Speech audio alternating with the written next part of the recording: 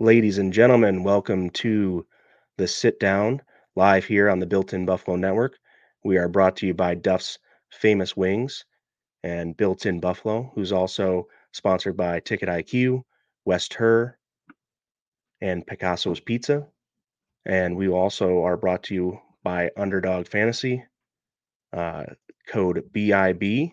If you deposit at least $10, you'll have a deposit match up to $100. So go log on to Underdog Fantasy, one of the best daily fantasy apps out there. And how you doing, Bills Mafia? Our guy, Sauce got a little under the weather today, so I'm gonna fill in for him. We've got a great guest for you. I'll bring him in right after this.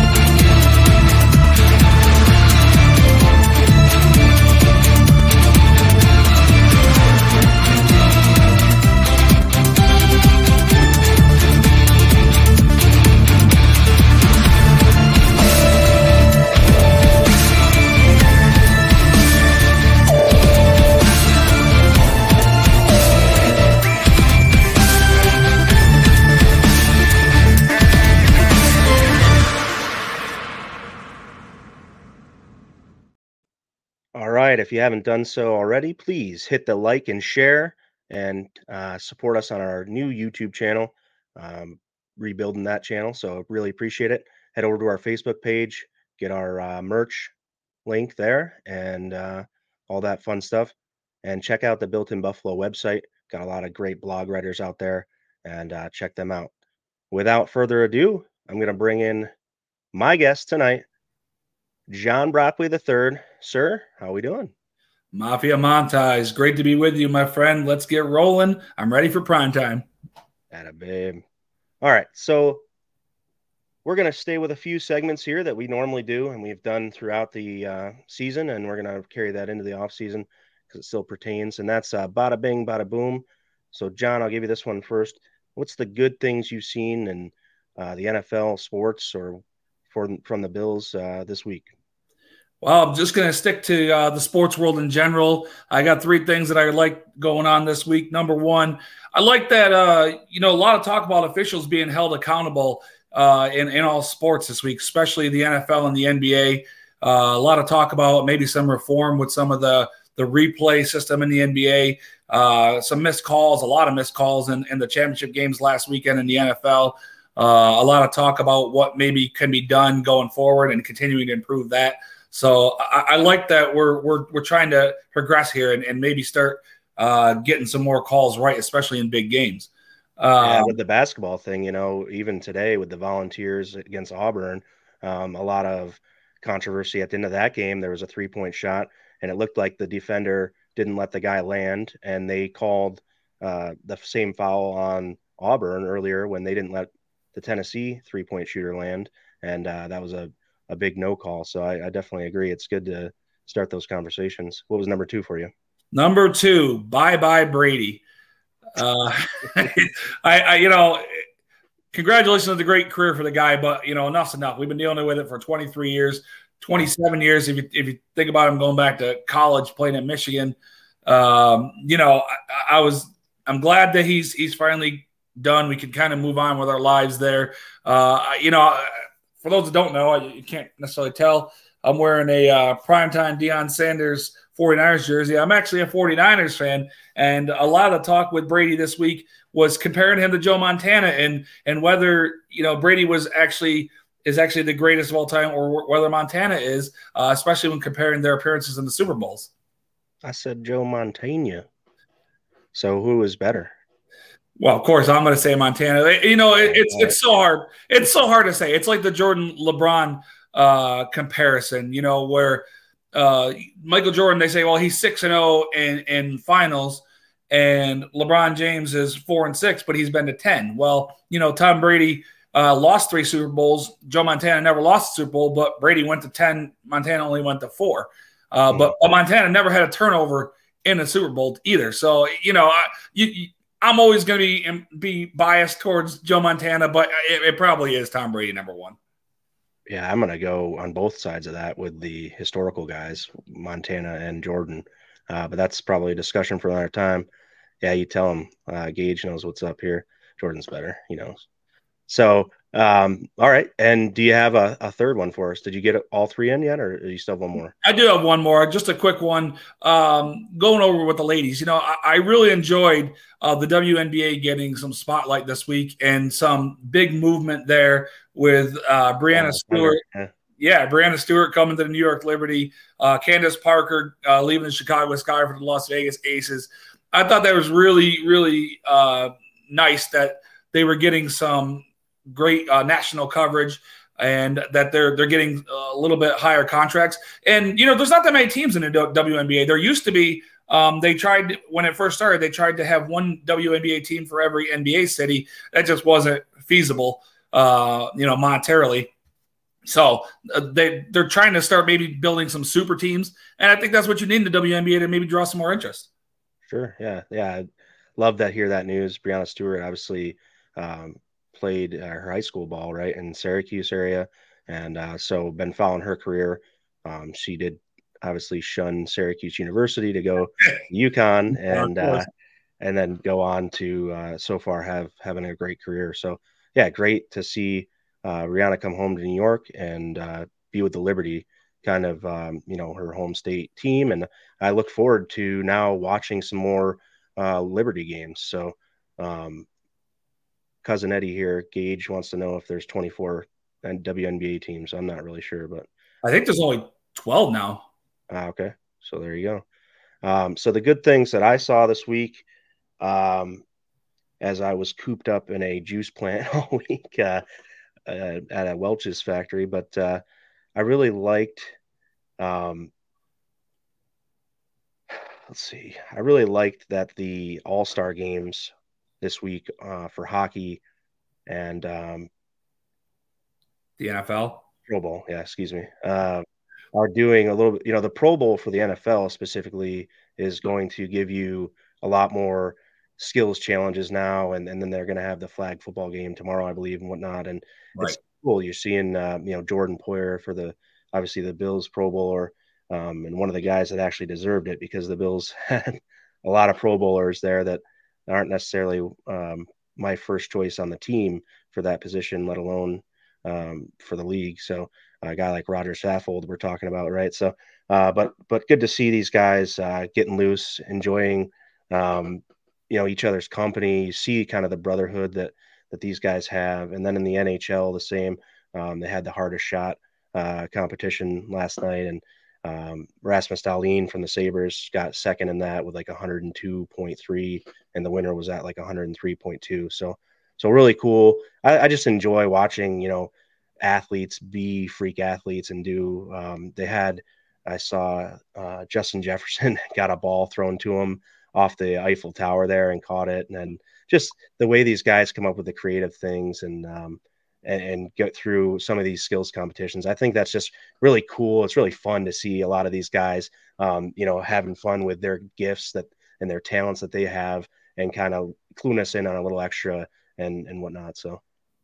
Yeah, and to go along with that, Pat Surtain, the second, caught the Denver Broncos, caught a ball while riding a zip line, caught a pass from Matt Leinart. Actually, I bet on that zip line in Las Vegas. It's pretty cool. That's nice. Yeah, it goes kind of right down the streets. It's quite long. You lay on your stomach. It was very cool. He actually had to do it twice. I wondered how many times he was going to have to do it in a row if Leinart couldn't complete the pass. Right. And to go with the Bills, they had a lot of fun with the water balloon toss. And some of the offensive linemen were playing together. I believe it was Saffold and Deion Dawkins. Deion Dawkins took a water balloon right to the face. So, oh man, yeah, they definitely were having a good time. Yeah, that's awesome. And the last thing I'm going to say is that I did receive my DeMar Hamlin jersey in the mail, so I'm really pumped. I've been wearing it all day. but I was getting a little bit hot, so I just go to my trusted BIB merch, which you can find at our merch shop in our Facebook profile for the link to that. So that was the bada bing, bada boom for this week. And next, we want to talk about some things that maybe weren't so glorious or so good to see, and that's the forget about it segment here. And I hope I don't steal yours, but it's something we talked about earlier, and arguments in the NBA and things are happening at a greater rate, and you'll expound upon that after, it looks like, based upon your reaction to me saying that. So the one thing we kind of talked about last week too is the lack of defensemen in the NHL All-Star game. So with that happening this weekend, just kind of reiterating, like, there's no way Rasmus Dahlin isn't an All-Star. He's the second best and going to compete for being the best overall defenseman in the league. And with the NHL being such an offensive league, I guess they are partial to who has the most points as a defenseman rather than who can play the best two-way games. And we're going to kind of get into that when you talk about a position, right? We're going to talk about how you can rate a certain position and, what they can do at all facets of the game. So what do you have for our Forget About It segment here? Well, I'll start with the one that you just mentioned. What's going on in the NBA? A lot of fighting, a lot of brawls. Had brawls each of the last two nights. Last night between the Minnesota Timberwolves and the Orlando Magic. The night before, we had a fight between the Cleveland Cavaliers, Donovan Mitchell, and the Memphis Grizzlies with Dillon Brooks, who, in my opinion, is a dirty player. He was a dirty player when he was in college at Oregon. He had a dirty play last year in the playoffs against the Warriors, pushing Gary Payton II in the back while he was in midair and really hurt him, injured him. And, I think that what's going on all of a sudden in the NBA, we've gotten past this. There used to be a lot more fights back in the day in the NBA. We got past this, and we're getting close to the All-Star break. Maybe guys are looking for a little bit of a break, and they're just getting a little antsy maybe. I don't know. But they need to knock it off and show a little bit more professionalism. Number two, to talk about kind of the opposite of what I started with in the first part about how I'm glad that officials in the sports are being held accountable. It's that they have to be held accountable and all the missed calls. I don't understand what's going on. We had a play at the end of a Pelicans-Pacers game the other night where the player for the Pelicans was called out of bounds on a steal at the end of the game with 6 seconds left, but they had successfully used their one challenge earlier in the game, and were not awarded a second challenge. That's not the rule in the NBA. And they ended up losing 3 seconds on the clock and should have had the ball and had a chance to win the game. And instead, that's not what happened. And the deterioration of officiating in these leagues lately has just really hurt the product on the court and on the field, in my opinion. And lastly, to stick with the NBA, the things that I don't like this week, Kyrie Irving, man, I'm done with this guy. I am so done with this guy. It seems like every time something's going well, he has to, butt his nose in there. And now he's demanding a trade again from the Brooklyn Nets. This guy's got to be the worst teammate in the history of sports. Yeah, I would agree. I'm not a huge fan, but, to each their own. So that's your Forget About It segment. I don't like to spend too much time there because I'm a positive guy. I live on the positivity. So, don't need your negativity bringing me down, sir. We're going to go on now and talk about the game coming up next Sunday against the Chiefs and Eagles. So both 1 seeds heading through the playoffs right into the Super Bowl.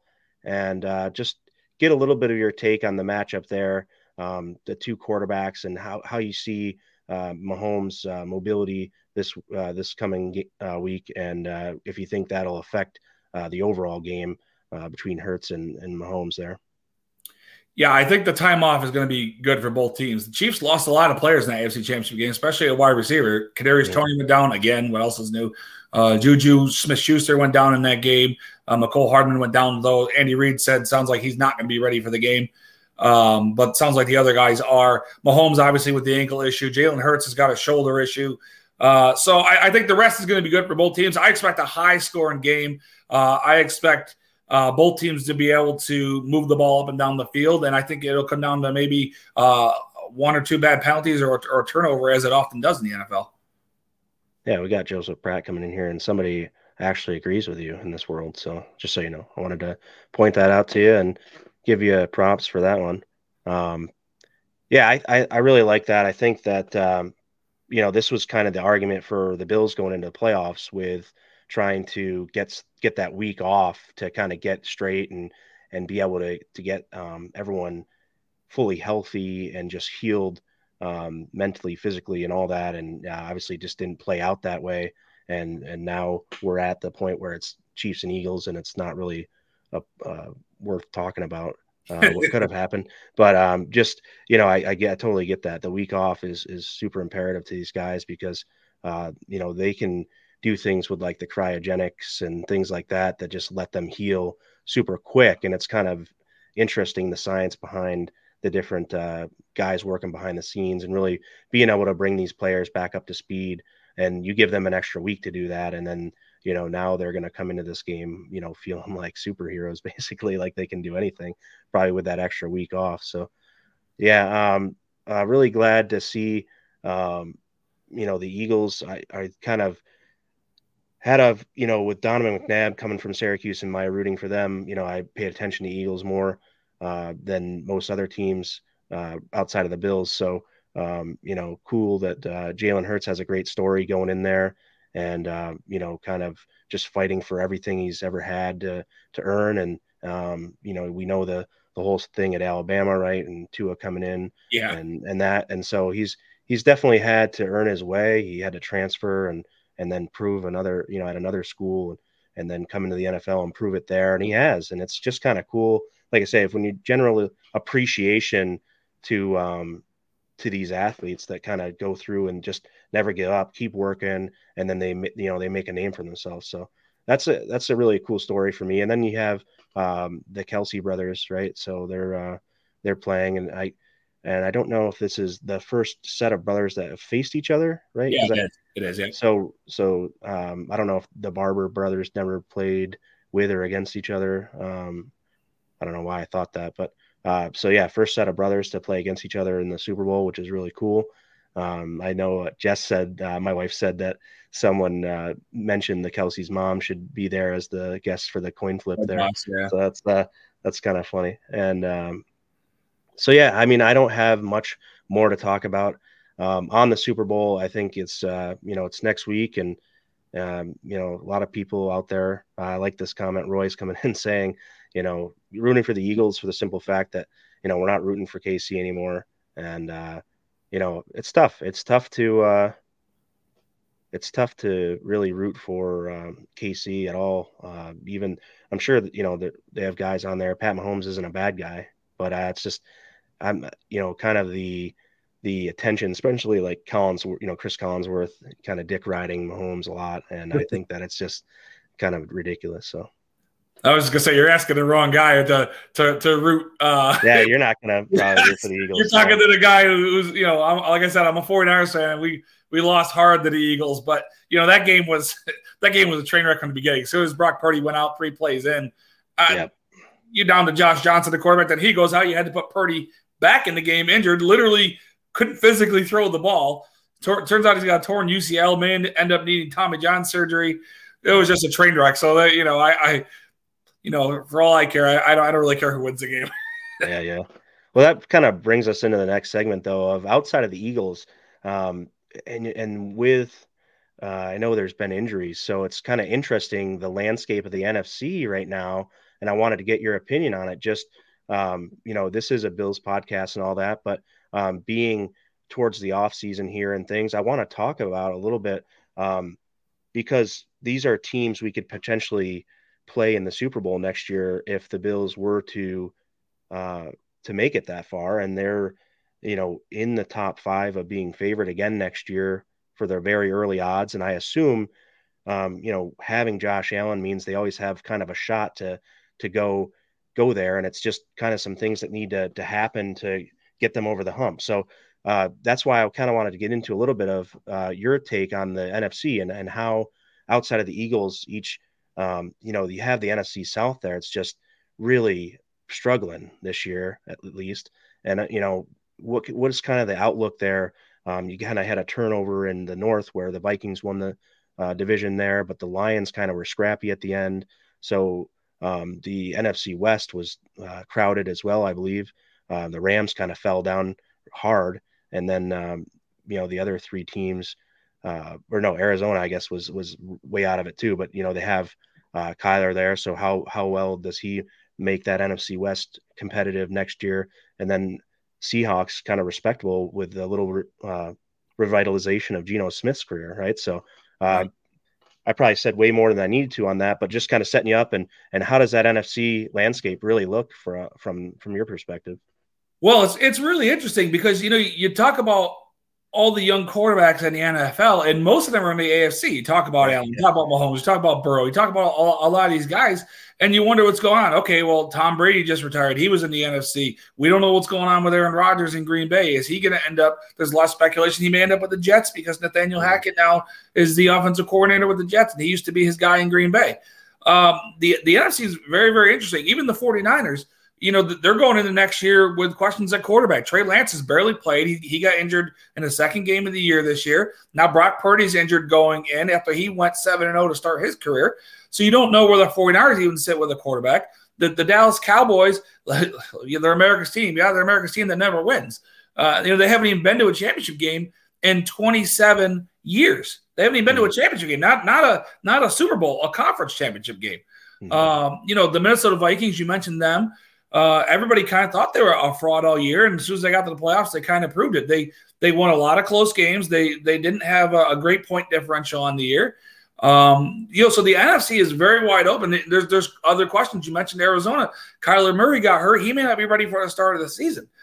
They just fired their coach, Cliff Kingsbury. They've got some work to do there. They got a new GM in there as well. So there's a lot of upheaval in the NFC. The AFC definitely has more stability at the quarterback position, and there's a lot of injuries and a lot of questions and a lot of turnover in the coaching and quarterback ranks in the NFC. It definitely is wide open. The Eagles could really run away with this for several years, but you got to figure at some point somebody's going to step up. It'll be interesting to see where Derek Carr ends up. He'll be leaving the Raiders. Maybe he ends up in like Washington. We'll see if the Giants can keep their guys like Daniel Jones and Saquon Barkley, some of their defensive guys like Dexter Lawrence. So there's definitely some room in the NFC for somebody to make a move. I'd be remiss if I couldn't mention the Carolina Panthers and Frank Reich being the Bills' former backup quarterback. And so he brings an interesting dynamic, and I don't know what they're going to do between Baker and Sam. Is it Sam Darnold there? Or who right, yeah. I don't know if they're on, rostered for next year or not, but I guess it's kind of interesting to see, Carolina, and then some of these teams are going to get to draft a quarterback this year, right? And you have Atlanta down there where Ritter's going to, is Ritter down there, right? So right, then, Desmond Ritter, yeah. The other guy is Matt Corral, right, who was drafted this year but got hurt. He's in Carolina. Yeah, he's in Carolina. He's in Carolina. Okay, so they did. So that's where I wanted to go with that is. So I have him on my dynasty team, and I had to stash him away on the IR. So so it's just interesting to see the NFC being so wide open. You kind of have that one clear favorite. You kind of had the Giants even making a little bit of a leap this year from really obscurity to now, being what you would think is a formidable contender if Daniel Jones can sustain, his play, and then they can re-sign some guys with like Saquon and things. And from the Buffalo standpoint, you obviously root for a guy like Brian Dable, right? And I don't know how many years that's going to go on. I kind of still feel like I'd maybe pull for him here and there, but I definitely felt stronger about it this season being the first season removed from Buffalo, and then I think it's going to probably fade into just like, he was our guy for a little bit, and now he's not. So, I was going to say Dable with Daniel Jones. Dable worked some magic with Daniel Jones this year. You just wonder what Daniel Jones' ceiling is. You wonder how far he can actually improve even upon what he did this year. But the Giants are probably going to have to pay him to find out, and probably more than they want to pay him. For sure. Yeah.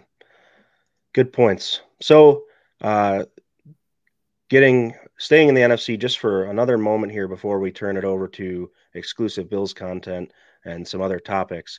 I just wanted to get your reaction to this. Is one of the things we were talking about the trade deadline is the Bills really could have used a guy like Christian McCaffrey and to make a big splash in the midseason trade deadline. And I don't know, did you expect to be a player in that game? And did you think that, yeah, we're going to go make a big splash move like this mid-season? How did you see that play out? I did not expect it.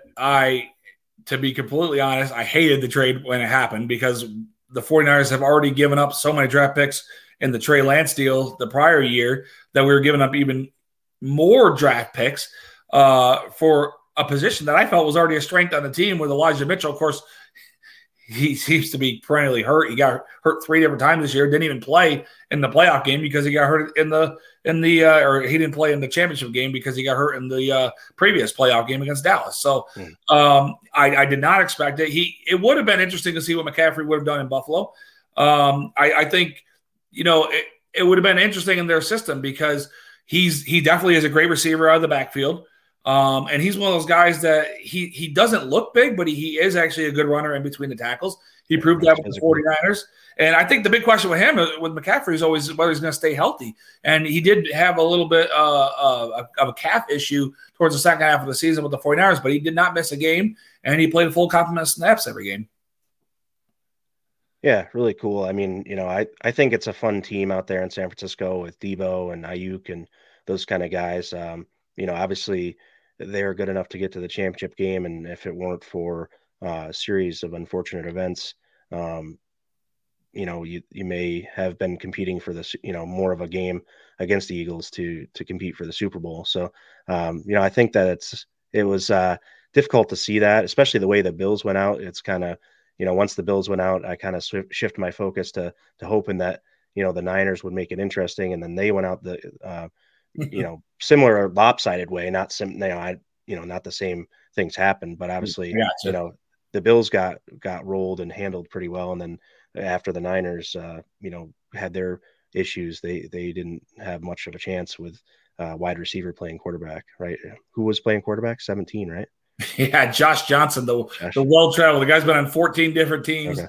Yeah, yes. Oh. At one point, they were going to run Wildcat with Debo and McCaffrey at quarterback. So, yeah, a guy was out selling hot dogs in the stands, and they kind of just tapped him on the shoulder and said, "Hey, come on in, and we got to get you here playing some quarterback for us." So, really, really kind of strange the way the whole playoffs played out and up to now, and now it's the Super Bowl. So, we're gonna move on from this season and kind of move into what we want to see from next season. And one of the cool things I wanted to check out with John is the tight end position this year. We obviously have some cap things that we're dealing with, and we'll get to that in the next couple segments here. But Dawson Knox did get paid, and from the cap hit standpoint, he is going to have a pretty substantial cap hit with that deal he has. So I'm just wondering, what we're going to start here. I believe at 1, I think I want to start and, go down to 10 and see what our ranking for tight ends is. So I think at number 1, if I may, is going to be fairly easy. And I'm doing this on purpose, is Travis Kelce. I'm going to go first. So who do you have as the number 1 tight end going into next year? Wow, you really shocked me with that, and I gotta say that my number 1 is it's Travis Kelce. Yeah, there's no argument there. All right, so now this is where it gets fun. I took for number 2. Actually, no, I want to go to you. So number 2, who do you got? Well, again, we're playing with a little bit of bias, but he has made the Pro Bowl several years in a row. I'm going to go with my guy George Kittle. Some of his receiving numbers weren't necessarily there this year. He is injury prone a little bit. He has missed a few games every season, but he is probably, if not the number 1, he's one of the top 2 blocking tight ends in all football as well. So you got to take that into account as well. I don't think that anybody would have him necessarily outside the top 3, and I've got him at number 2. Yeah, I kind of just yelled at the NHL for doing this in the All-Star game to Rasmus Dahlin, but I also just took the better offensive numbers and went with Mark Andrews. Mark Andrews for Baltimore Ravens, obviously phenomenal tight end. He had the start of his season this year was absolutely ridiculous. I think he posted some crazy numbers at the first 4 or 5 games, I believe it was, and just a fantastic talent there in Baltimore. So for 3, I do have Kittle at 3. Obviously, like you said, he is the top dog when it comes to kind of the things without the ball that he does. And, I think that he's definitely underappreciated. And I just have him at 3 because I thought that Andrews just showed a little bit more offensively, even though Kittle did have the 11 touchdowns, which was second best, I believe, in the league this year. So, but just from a consistency standpoint, Mark Andrews is kind of always there, it seems like. And Kittle, I have been left frustrated with him on my fantasy team more than one time. And so for that, he gets knocked down to 3 for me. And my number 3, we just switched there. My number 3 is Mark Andrews. And I know this is something we both agree with, that you can't just look at a guy's numbers, because you have to take into account the fact that, he didn't have Lamar Jackson for the last, 6 games of the season. So Tyler Huntley didn't exactly light it up, only threw 2 touchdowns the entire time that he was in there. So, yeah, we have the same top 3, not necessarily in the exact same order, but I've got Mark Andrews of the Ravens number 3. Right on. And then 4, we'll let you go first on this one. So my 4-5, I really had a little kind of a back and forth with, but my number 4, I went with Dallas Goedert of the Eagles. Again, he's a really good blocking tight end. Obviously, he's a great receiver. He had some injuries, missed nearly half the season this year, but always puts up numbers consistently, and especially for the offense that they run. They run a lot of deep routes with Devonta Smith, and A.J. Brown's kind of a middle of the field guy. So Goedert is always kind of a safety valve for Jalen Hurts. Yeah, I think I kind of biased against him a little bit with the system that he's in. So I think that there's a good question for Roy. I like to stop once in a while and just read some of these things live, because this is kind of interesting. Kelsey better than Gronk in his prime. What do you think about that? I'm going to say yes, because I think you could say that Travis Kelce's doing it because he has Patrick Mahomes, but he also did it when he had Alex Smith. He was still putting up, obviously not to this extent. He wasn't putting up the numbers, but the offense wasn't the same kind of offense either. It wasn't as pass happy as it is now. I'm going to say yes. I think when all is said and done, Travis Kelce's going to be looked at. First of all, he's going to have a longer career than Gronkowski. He's done it longer, yeah. Yeah, so I think he's going to be looked at ahead of Gronkowski in the long term. Right on. Yeah, I would agree. I think Kelce just can do has just done it longer, and he's availability is the best ability in my opinion. So my 4, I went with Darren Waller from the Raiders. I really like this guy. I think it was a shame that he had to kind of get stuck with the Raiders, and I'm just not sure what they're doing there. So just wasn't a good situation for him, but I think as a tight end, he's up there, deserves to be in the top 5 for me. So on to number 5, I put TJ Hawkinson there at 5. For me, I just think that he is another guy where he was in an organization where they weren't really going anywhere.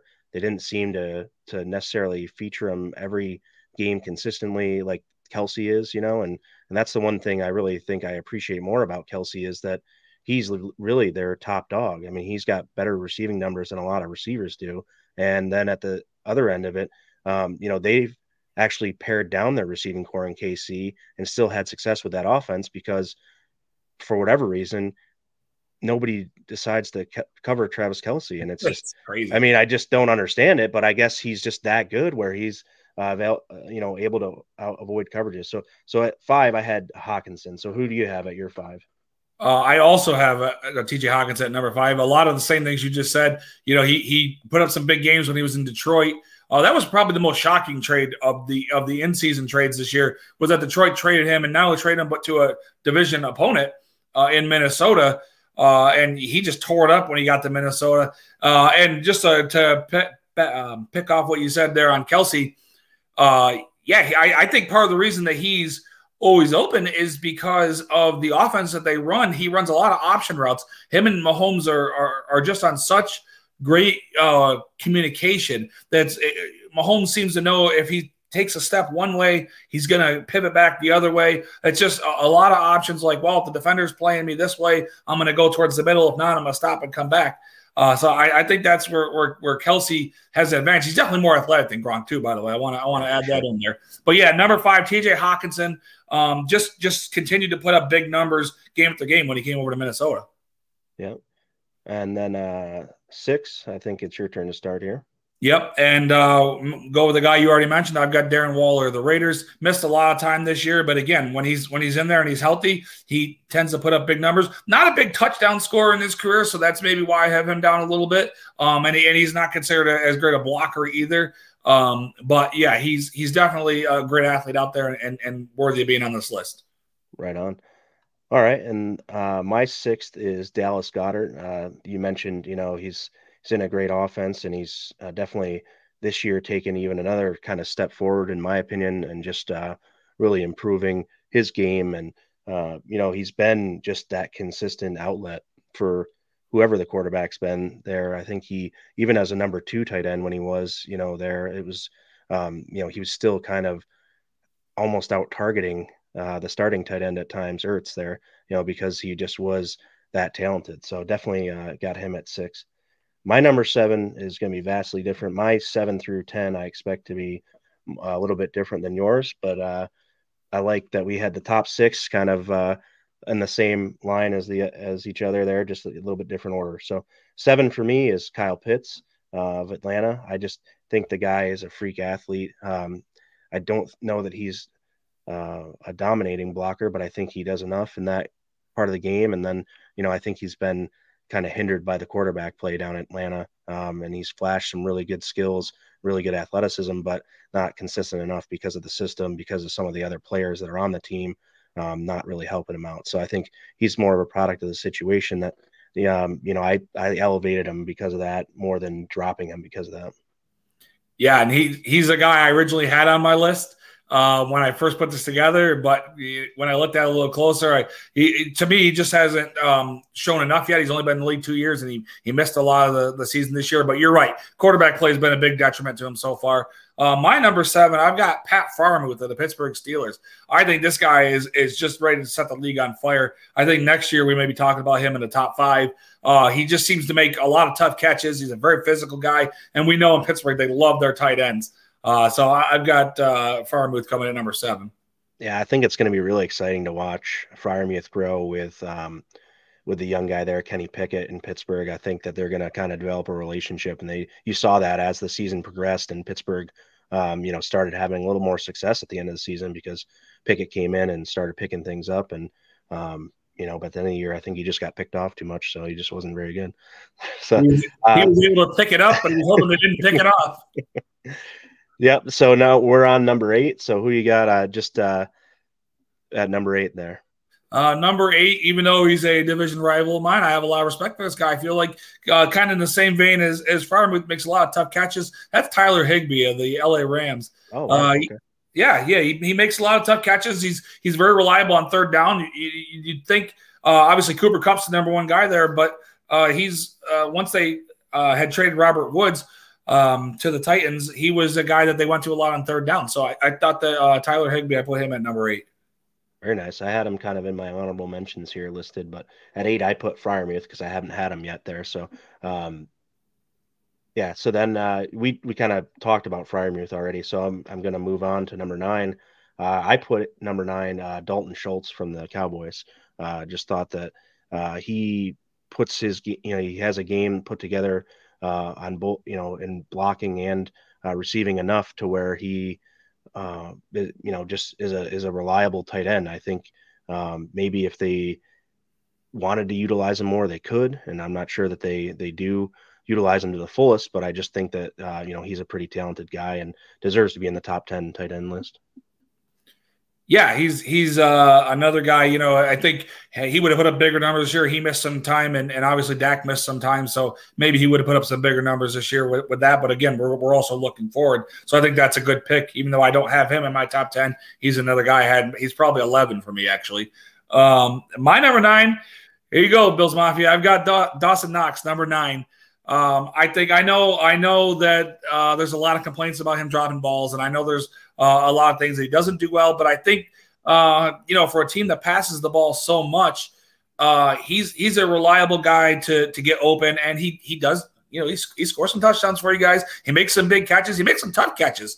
I specifically remember a play where he got flipped upside down right at the goal line late in the year. I'm trying to remember if it was in the regular season or the first game of the playoffs.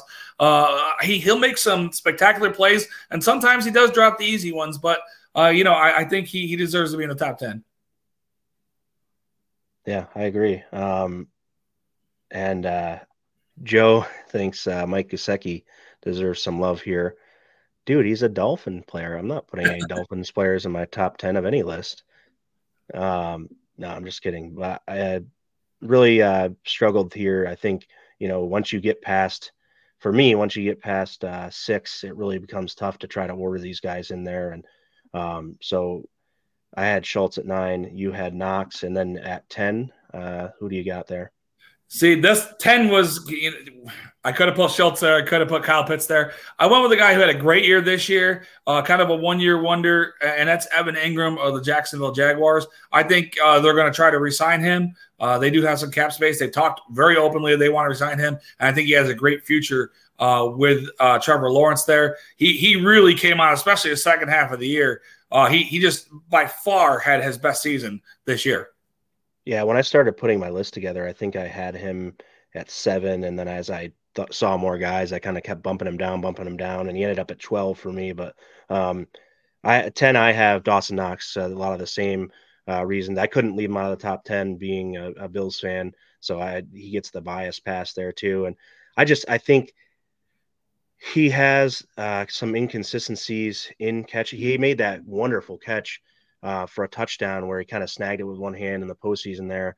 Then he kind of went back and dropped a little bit almost easier one. So it's a little bit tough. He does get open though. I mean, gosh, he gets open all the time. And if you watch the film, he's open and he's either on the other side of the field and Allen's looking at the left and he's on the right, vice versa, or he's kept in the block because the offensive line's been having trouble. And he does a pretty good job at blocking, in my opinion.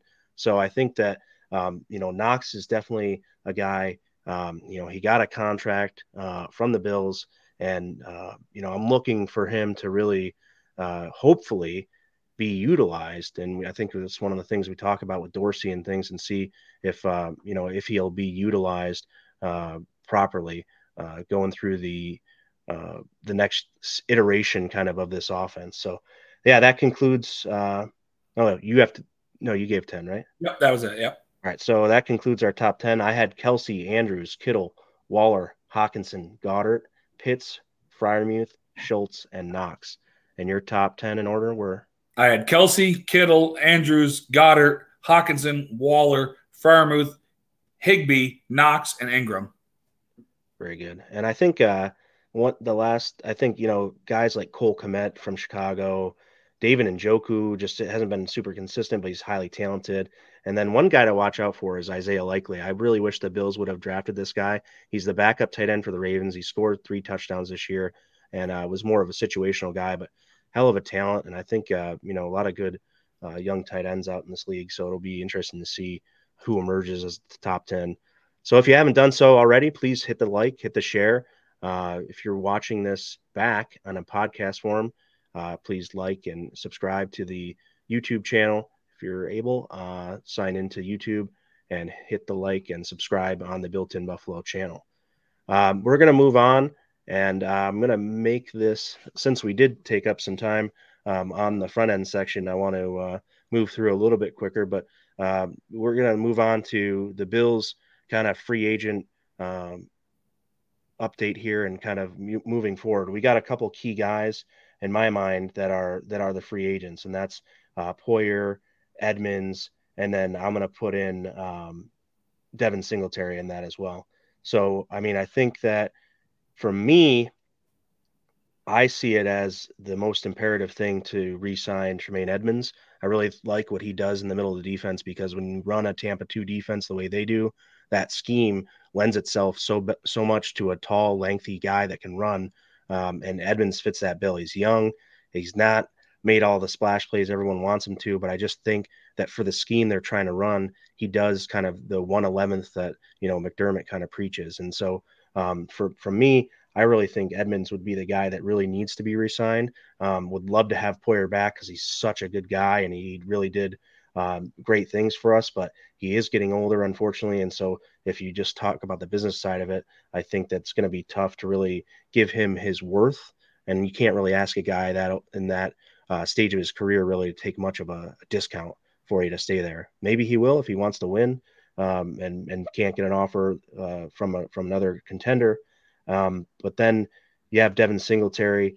He's still pretty young, but I think he's just again he might price himself out of returning to the Bills. You got a guy who is making less than $1 million in a contract this year, and he's going to obviously command 5 to 6 million average salary probably moving forward. So I just don't think that's going to work with the cap situation the Bills are in. So what do you think from kind of an outsider's perspective on the Bills free agents and those key three players, kind of what you see maybe they should do?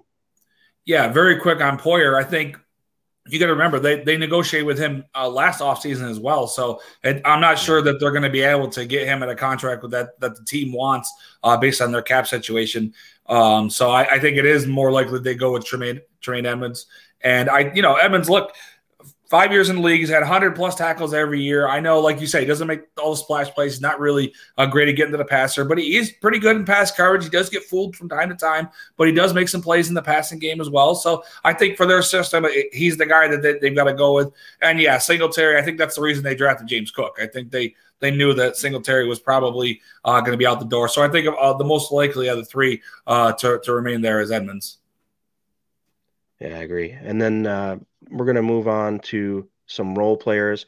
I'm not going to mention all the role players. We have some guys that are going to hopefully come back, and guys like Jordan Phillips, I see, and Shaq Lawson, I really liked. You have Ike Butker that got injured and didn't really get back into the fray with Buffalo. So you don't know what his status is, but I think the Bills situation is going to require them to bring back some of these guys that they like in a certain role, but maybe not.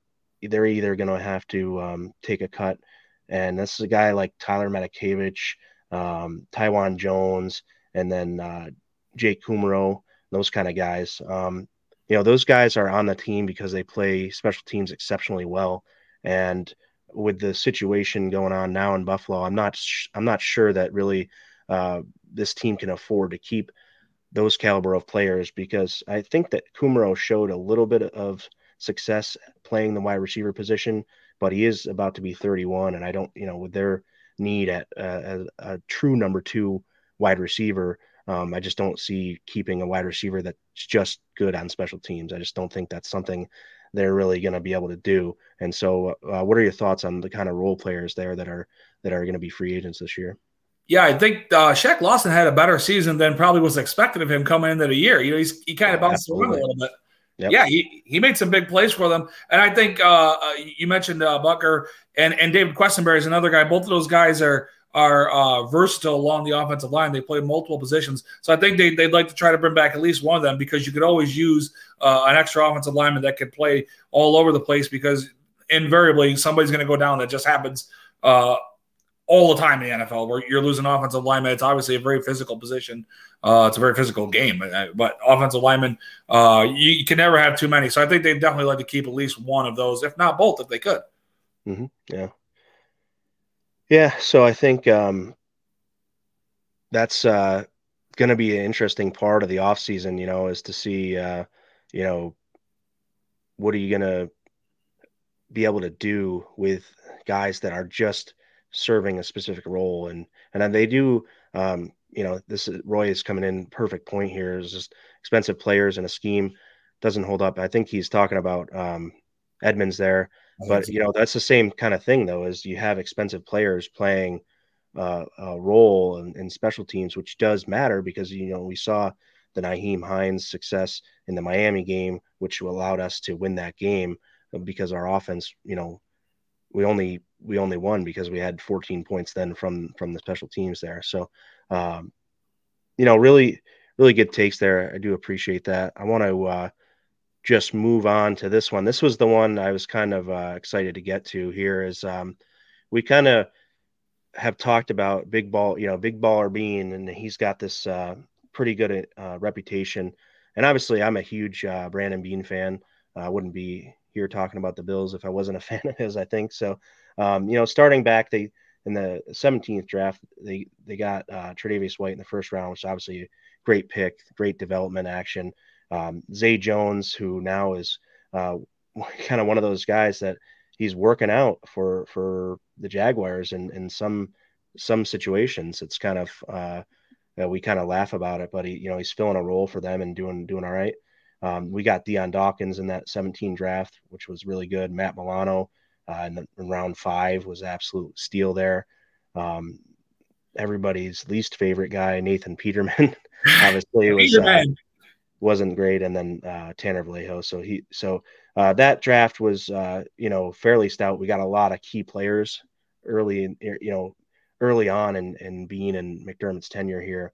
And in the 18th draft, we got Allen and Edmonds and Teron Johnson, Siran Neal, one of your favorite guys, Ray McLeod, in the 6th round in 2018. So, but we also have guys like Harrison Phillips, Teron Johnson, and those guys. So Harrison Phillips obviously isn't with us anymore. Teron Johnson's been a great slot corner. Siran Neal not panning out too much other than special teams. And then Wyatt Teller, he ended up being pretty good, and he's down. And now he's in Cleveland and not with the squad anymore. So they've had to make some tough decisions with some of those guys from the 17 and 18 class. But from the 17 and 18 class, I think they hit pretty well on a lot of value picks. You're talking about a lot of guys in the 4th and 5th rounds and things. They obviously went up to get their guys with Allen Edmonds and Trey White in the 1st round. But then they really got value, talking about like Milano and those kind of guys, Teron Johnson in the 4th. So what's your kind of assessment early on of the Bean McDermott regime? Yeah, I think under this regime, what's been very clear is that when they target a player, they go and get that player. I think they had when they first got there, they had specific types of players they were looking for, and that's what they did. They wanted to make the team more physical. They wanted to build a strong defense, and that's what they were doing with those early picks. And some of the picks, even more recently, I think they did a good job. I think Gregory Rousseau is a guy who looks like he's going to be coming on. He doubled his sack total from year 1 to year 2. Went from 4 to 8. He's still a very, very young player. He's just going to be 23 in April. So he was very, very young when he came in. I think that was a great pick. They're waiting on Basham to maybe turn into something. He was a 2nd round pick, a late 2nd round pick, but they're waiting for him to do something. Only 4.5 sacks in 2 seasons, only 37 total tackles. So they need a little bit more out of him. And the last one I'll say is very interesting. What happened with Kaiir Elam this year? At one point Christian Benford was playing ahead of him. So, yeah. and Benford was a late round pick, and Elam obviously a 1st rounder. So maybe get a little bit more out of him as he continues to progress. Yeah, and Roy, that's right. McDermott's first year, whether it was Whaley or whomever, it was kind of the McDermott start of the regime, and I think that Trey White is more associated with the McDermott and Bean regime, and I get it whether Bean actually drafted him, but it's kind of the similar approach in that year. So in 19, we got Oliver, Cody Ford, Singletary, Knox, Voshon Joseph, who I always loved, Jaquan Johnson, Daryl Johnson, who hung around at the practice squad level and filled some depth roles, and then Tommy Sweeney, who's been hanging around kind of at the tight end roles. In 2020, we got Epinesa, Zach Moss, Gabe Davis, Jake Fromm, Tyler Bass, who's been great, Isaiah Hodgins, and Dane Jackson. So in those 2 drafts, a lot of guys that are currently depth guys. We got Ed Oliver, again, a first round pick that we got, and he's been decent, but I mean, he was pick 9. It's not necessarily lighting the world on fire there in the middle, and we've had some size issues, I think, in the middle, and that's kind of disrupted our run defense and that kind of success. So I don't know how to really grade the 19 into 20 season, because we got really AJ Epinesa has been okay for a round 2 pick, but not. It's just kind of a role player. Gabe Davis, who one of my favorite guys on the team because I've met him and he's just a good guy, is had a tough year. We were hoping coming up to be wide receiver 2, and he almost did get 1,000 yards, and I think that would getting a number 2 to having 1,000 yards is not a bad thing, but I think there were some inconsistencies and things that led to maybe not being able to really show the number 2 position and grasp a hold of that. And then everybody's kind of, you have the Zach Mosses. Isaiah Hodgins went to the Giants and kind of succeeded. Zach Moss has gone to Indy and he's not really having a ton of success, so people don't mind. Cody Ford, a round 2 pick that's now not with the team with Arizona, when we're about to basically probably get rid of Devin Singletary from the 19 class. So you're starting to see a little bit of frustration, I think, from Bills Mafia and stuff through those classes. And then into 21, like you were saying, you had Rousseau, who, was a good pick. I just, then you follow that up with the next round and talking about, and then Roy saying, so, Peterman and Fromm, 2 guys they kind of drafted, and they gave up on Fromm pretty quickly. And I don't know what the story was with that, but I think he had some other issues anyway that would have prevented him from being much. And so the 21 class is Rousseau, Basham, Spencer Brown, Tommy Doyle, Marquez Stevenson, DeMar Hamlin, Rashad Wildgoose, and Jack Anderson. So, I mean, really, you have Marquez Stevenson in a late round, and they keep with these late round receivers, and they're coming up and they're hitting on a quarterback, which was great. Tremaine Edmonds in the first, Trey White in the first round. So it looks like they can come up in the first round. They get Rousseau, and then this year getting Kaiir Elam, as you said. So this year was Elam, Cook, Bernard, Khalil Shakir, Matt Ariza, Christian Benford, Luke Tenuta, and Balen Spector. Just from my perspective, it's just kind of, we're not seeing anything from these guys. Wild Goose isn't with the team anymore. DeMar Hamlin had that unfortunate thing, and I think he was kind of coming on. And it's just going to be interesting to see if he ever plays football again. If he could make that full recovery, that'd be great, obviously. But you're not getting much out of Spencer Brown now, a round 3 pick that, we had high hopes to take over that right tackle position this year, and it kind of just didn't happen. And then, with these rookies this year, you have guys like Benford playing over Elam, just kind of a head scratchers. James Cook took a while to kind of get integrated in the offense and really be able to be utilized. And I think towards the end of the season, he proved what he needed to prove to the Mafia, at least, and know that he's going to be a decent player in a lot of our opinions. And I don't know how James Cook looks to an outsider, but I'll get to that in one second. Terrell Bernard in the third is just almost a wasted pick. I mean, they had so many other weapons there that were drafted after Terrell Bernard, and just it's a shame to see because he doesn't seem like he's really going to see the field much. They were playing Terrell Dodson over Bernard, and then they bring in AJ Klein to play when they had injuries, so they didn't really even go to their depth there and their draft picks and those kind of guys. And obviously, unfortunate situation with Matt Ariza, gets him cut. So really kind of tumultuous last few years drafting. We don't really have any one guy, and since really 2019 you have Ed Oliver there, but no first round pick in 2020, and then you have Rousseau and Elam, who kind of are still waiting to kind of make their mark on the league. Yeah, a lot of quick things there because you touched on a lot of good stuff. With Ed Oliver, when he was coming out of Houston, there was talk he was going to be the number 1 overall pick at the time. And then, he didn't test as well as people thought he might at the combine. You know how that works. So people thought he was going to be a star. And I think the fact that when Buffalo went out to sign Von Miller was kind of an indication of some of these guys like Epinesa and Basham and Russo hadn't turned into what they thought right away. So they felt like they needed to go get a Von Miller. And exactly kind of I agree 100% with what you said. Like who's the last star that they drafted? Who's the last top of the line player? Like, oh, this is a can't miss guy that they've drafted. It's been several years now.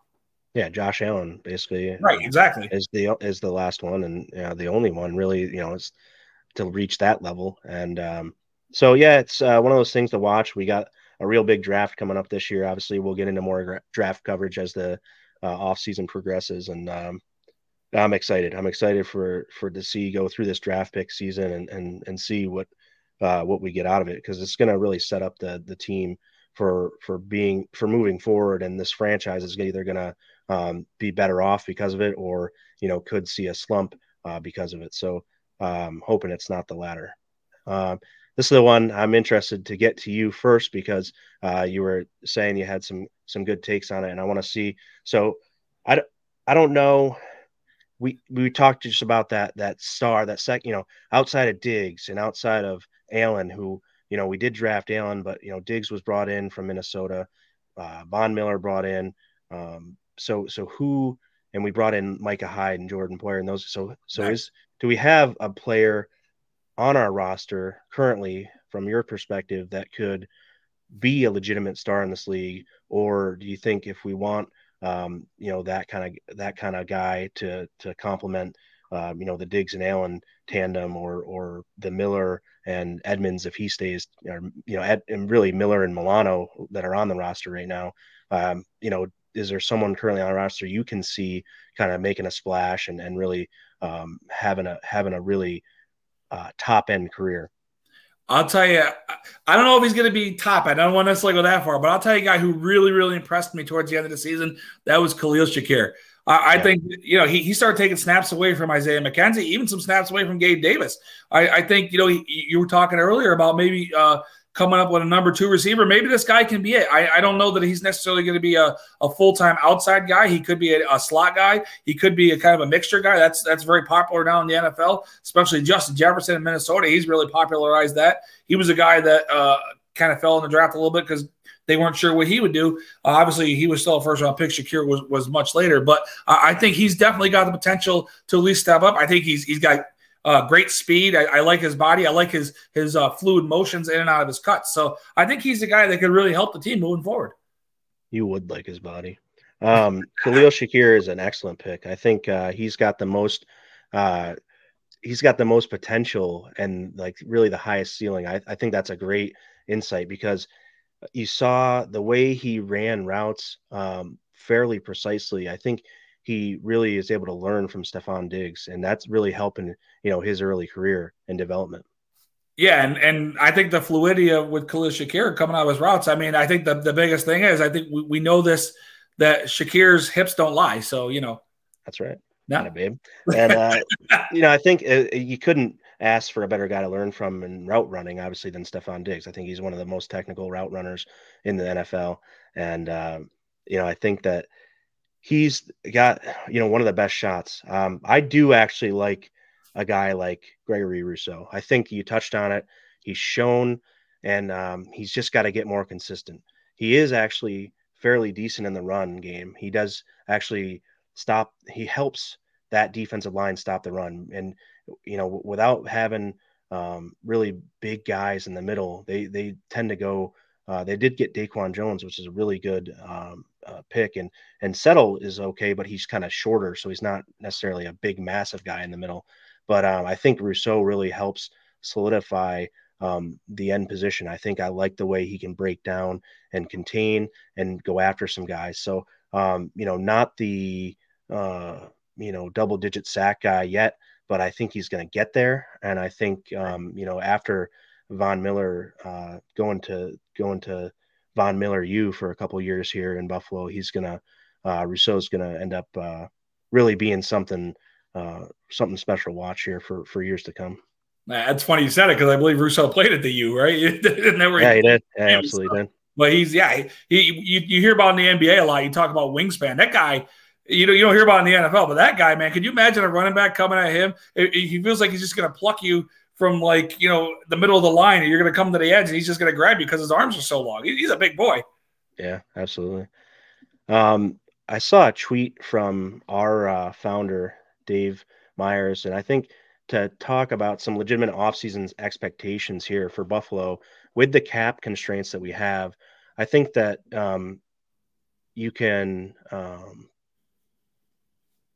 not expect really to have a big splash signing and those kind of things. I think what Dave was saying in his tweet was, we're going to pick up these role players and keep going with, these guys that can fill out our roster and not obviously have a giant salary. And that's stating the obvious, but it's really that we've got guys that have been in this kind of scheme and that we've kept around and have been filling the roles that we needed. And they're going to have to be more versatile. I think they're going to have to play special teams, but also be able to play their position on the team. So if you're a tight end or you're a defensive back and you're playing special teams, you're also going to have to be able to play that position, on the offense or defense. So Roy says he's keeping his expectations lower. So from an outsider, I mean, I haven't got my hands around yet necessarily all the things that the Bills can do with salaries and get reducing the cap hit. We all know that the Bills can get a lot of salary cut by restructuring at least Josh Allen's deal. But that they're in the $240 million range without re-signing any free agents, according to Brandon Beane's press conference. So doing that and relieving $21 million basically gets you at the cap. So Then you still have to get all that under to get all these other players. You don't have that many guys on the roster right now that are NFL caliber. You got some of the reserve future contracts given out. And according to Spot Track right now, they're at 246 million players with cap hits next year. And that's without, and that's 52 guys. They got to get to 90. Right. So it's going to need, and that's exactly right. It's tough because like Joe says here, there's position groups because of the lack of production from some of these draft picks that we've seen. Right. That now these position groups are weaknesses, and it's a little bit frustrating, but at the same time, these guys have gone out and done their thing. They've addressed needs through free agency, and it's going to be tough to address every need through free agency this year, like they've been able to do in the past, because they just have so much less flexibility. So what is your kind of off-season perspective from your point of view on what the Bills might do? Yeah, two things. One, and you talk about the cap, and that's not even including trying to sign the rookie class either. Whoever they draft, they're going to have to get those contracts under the cap as well. So, you got to be very, very careful with what they like to say in the NFL is kicking the can down the line. You can do it with some contracts, but you don't want to overdo it. Look at the situation that the Rams are in right now. Had to cut a lot of players. They kind of became weak in some positions, just like you're saying with Buffalo. They lacked a lot of depth on the offensive and defensive line at the linebacker position. They weren't really able to sign a backup quarterback. The Tampa Bay Buccaneers are heading in that situation right now because they had to overpay players. So I think the Bills are going to have to pick and choose which contracts they can kind of renegotiate and push the money down the line. And, the salary cap typically goes up pretty big every year. The only year it didn't was because of the pandemic, and that kind of set some teams back because they had to release some players they weren't expecting to in that situation because teams didn't necessarily make a lot of money. Relatively speaking, they didn't make a lot of money compared to what they were expecting. A lot of there were no fans, all that kind of stuff. Sure. I think they're definitely going to have to look at Josh's contract. He's obviously going to be a guy that's going to be there for a long time, so you don't have to worry about ever having a dead cap hit and releasing them down the line. A lot of their guys at the top, Allen, Diggs, those guys like that, the top 10 or 12 guys, their salary cap hits, I don't think are guys that are going to be leaving the team within the next couple of years. So I think there is an opportunity there for the Bills to renegotiate some of these contracts and help the team get better. And look, they're not far off. As an outsider, you ask me as an outsider, they're not far off. They're you look at the Bills as one of the scariest teams in the league. You know any team that's got Josh Allen at quarterback and Stephon Diggs at wide receiver and some of the other playmakers they have on offense and defense, they're going to be a dangerous team. So, yes, they do need some players to fill in the gaps. And obviously, if they get hit on a player in a draft would be great. But I definitely think that this is a team that is going to be in the mix every year for the next several years. Yeah, and I think they were bitten a lot by injuries this year. I think they had a hell of a year with injuries, and even the guys that were playing, I don't think were playing at 100%. And I think, some of the guys, like as much flack as I give a guy like, Roger Saffold, I hate to think that he goes from Pro Bowler to just being that bad, but he was. I mean, he was graded super low, and he just didn't look great. And I don't know if he had something early on that nagged through the season and just limited him. You don't really know those things, I guess, but it's one of those things to be interesting to see, like if these guys come back, who they bring in back, and what kind of production can they get out of these guys, because they're going to need it for sure, especially with the draft picks now. Their production is going to be more important than ever. And you got guys in the top that one of the things is Von Miller comes in now. He's an $18 million cap hit, right? And because your guys that you drafted didn't hit, you've got, those guys sitting there and they're not much. I mean, Epinesa, $1 million, 1.8, Basham, 1.5, and that kind of thing. So it's not terrible, but the matter of fact is, like, it's still 18 million you would have had to not use if any of those guys had been decent, right yet, because it's still second or third year. You still would have been able to keep them on their rookie deal. So you got it. For me, I said it on Twitter earlier, and you can follow me at Mafia Montage. Ed Oliver's a guy making 10.7 this year. If he's not in their long-term plans, or if they deem that salary isn't going to be able to fit in this thing, I could see something happening with him. The other name that is very interesting is Mitch Morse, because he's been a very good center, but he's gotten a concussion every year for like the last 6 years, it seems. Right. And so it's just scary. And you hate to, you wish that he can come back and play, because he's a very, instrumental part of this offensive line, but you just wonder what his physical health, is going to allow him to do from a longevity standpoint. So very interesting guys at the top.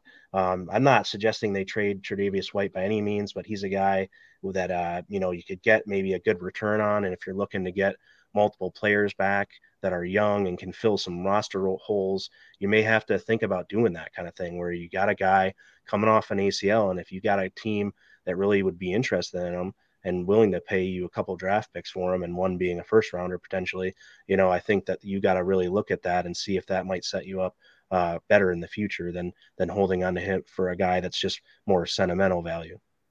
Yeah, you hit the nail right on the head with the you talk about having to bring in Von Miller to play a position of guys that you drafted, and that is money that could have been spent somewhere else. That could have been spent on the offensive line. That could have been spent on, maybe they would have been able to fit Christian McCaffrey under the salary cap, right, whether it became whatever, that obviously would have been an issue along with the draft picks and whatever. But it's just, these draft picks are going to have to hit, and some of these guys that they have drafted are going to have to start playing a little bit better.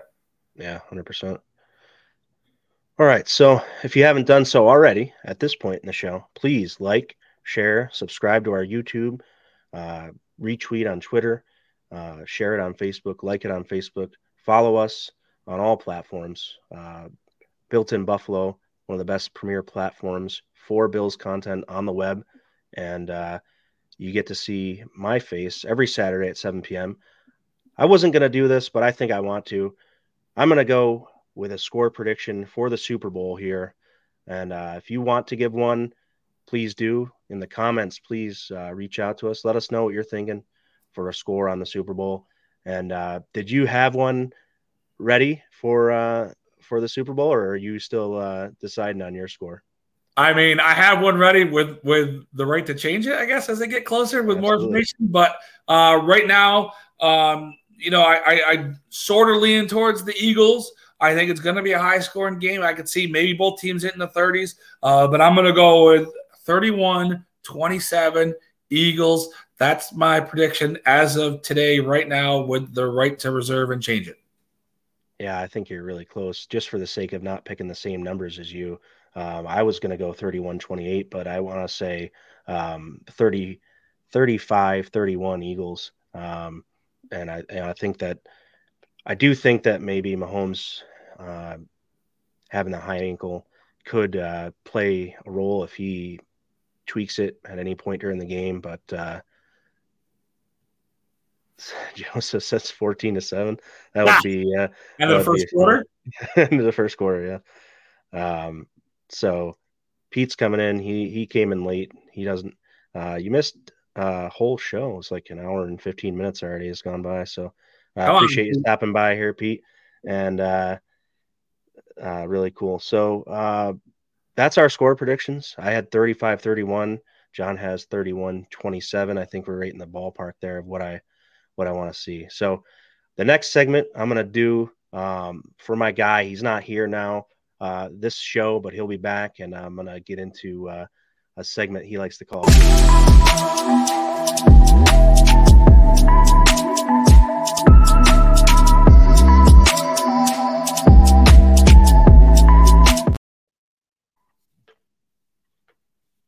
All right, this is the Mafia montage version of Getting Saucy.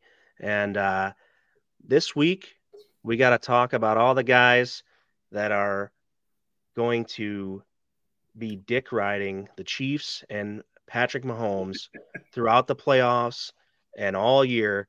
And this is why I predict the Eagles to win, because I don't want to hear it anymore that Mahomes is some sort of miraculous hero because he limped out there and played on the ankle and all that stuff. I mean, Josh Allen's been playing a whole year with a UCL injury and an elbow injury that caused him to change his mechanics, and then ultimately caused him to lose some accuracy, which we saw him miss wide open digs and those kind of throws that typically he was going to always hit when he's healthy. So I want to see the Eagles go in there, dominate the Chiefs, and kind of put that to bed. Really don't want to see the Chiefs win another one, and that's this week's segment for Getting Saucy. I am Mafia Montage, and he is John Brockway III. Please follow me on Twitter at Mafia Montage. This is the Sit Down live on Built-in Buffalo Network, brought to you by Duff's Famous Wings. And we are also sponsored by at Built-in Buffalo West Her, Ticket IQ, Picasso's Pizza. We are here live Saturdays, 7 p.m. Thank you, John, for coming on the show. Do you have any last words? Just a pleasure to be here, and hope everyone likes and subscribes, like you said, and rooting for a good game in the Super Bowl.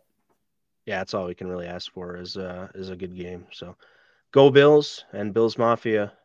Till next time, we'll see ya.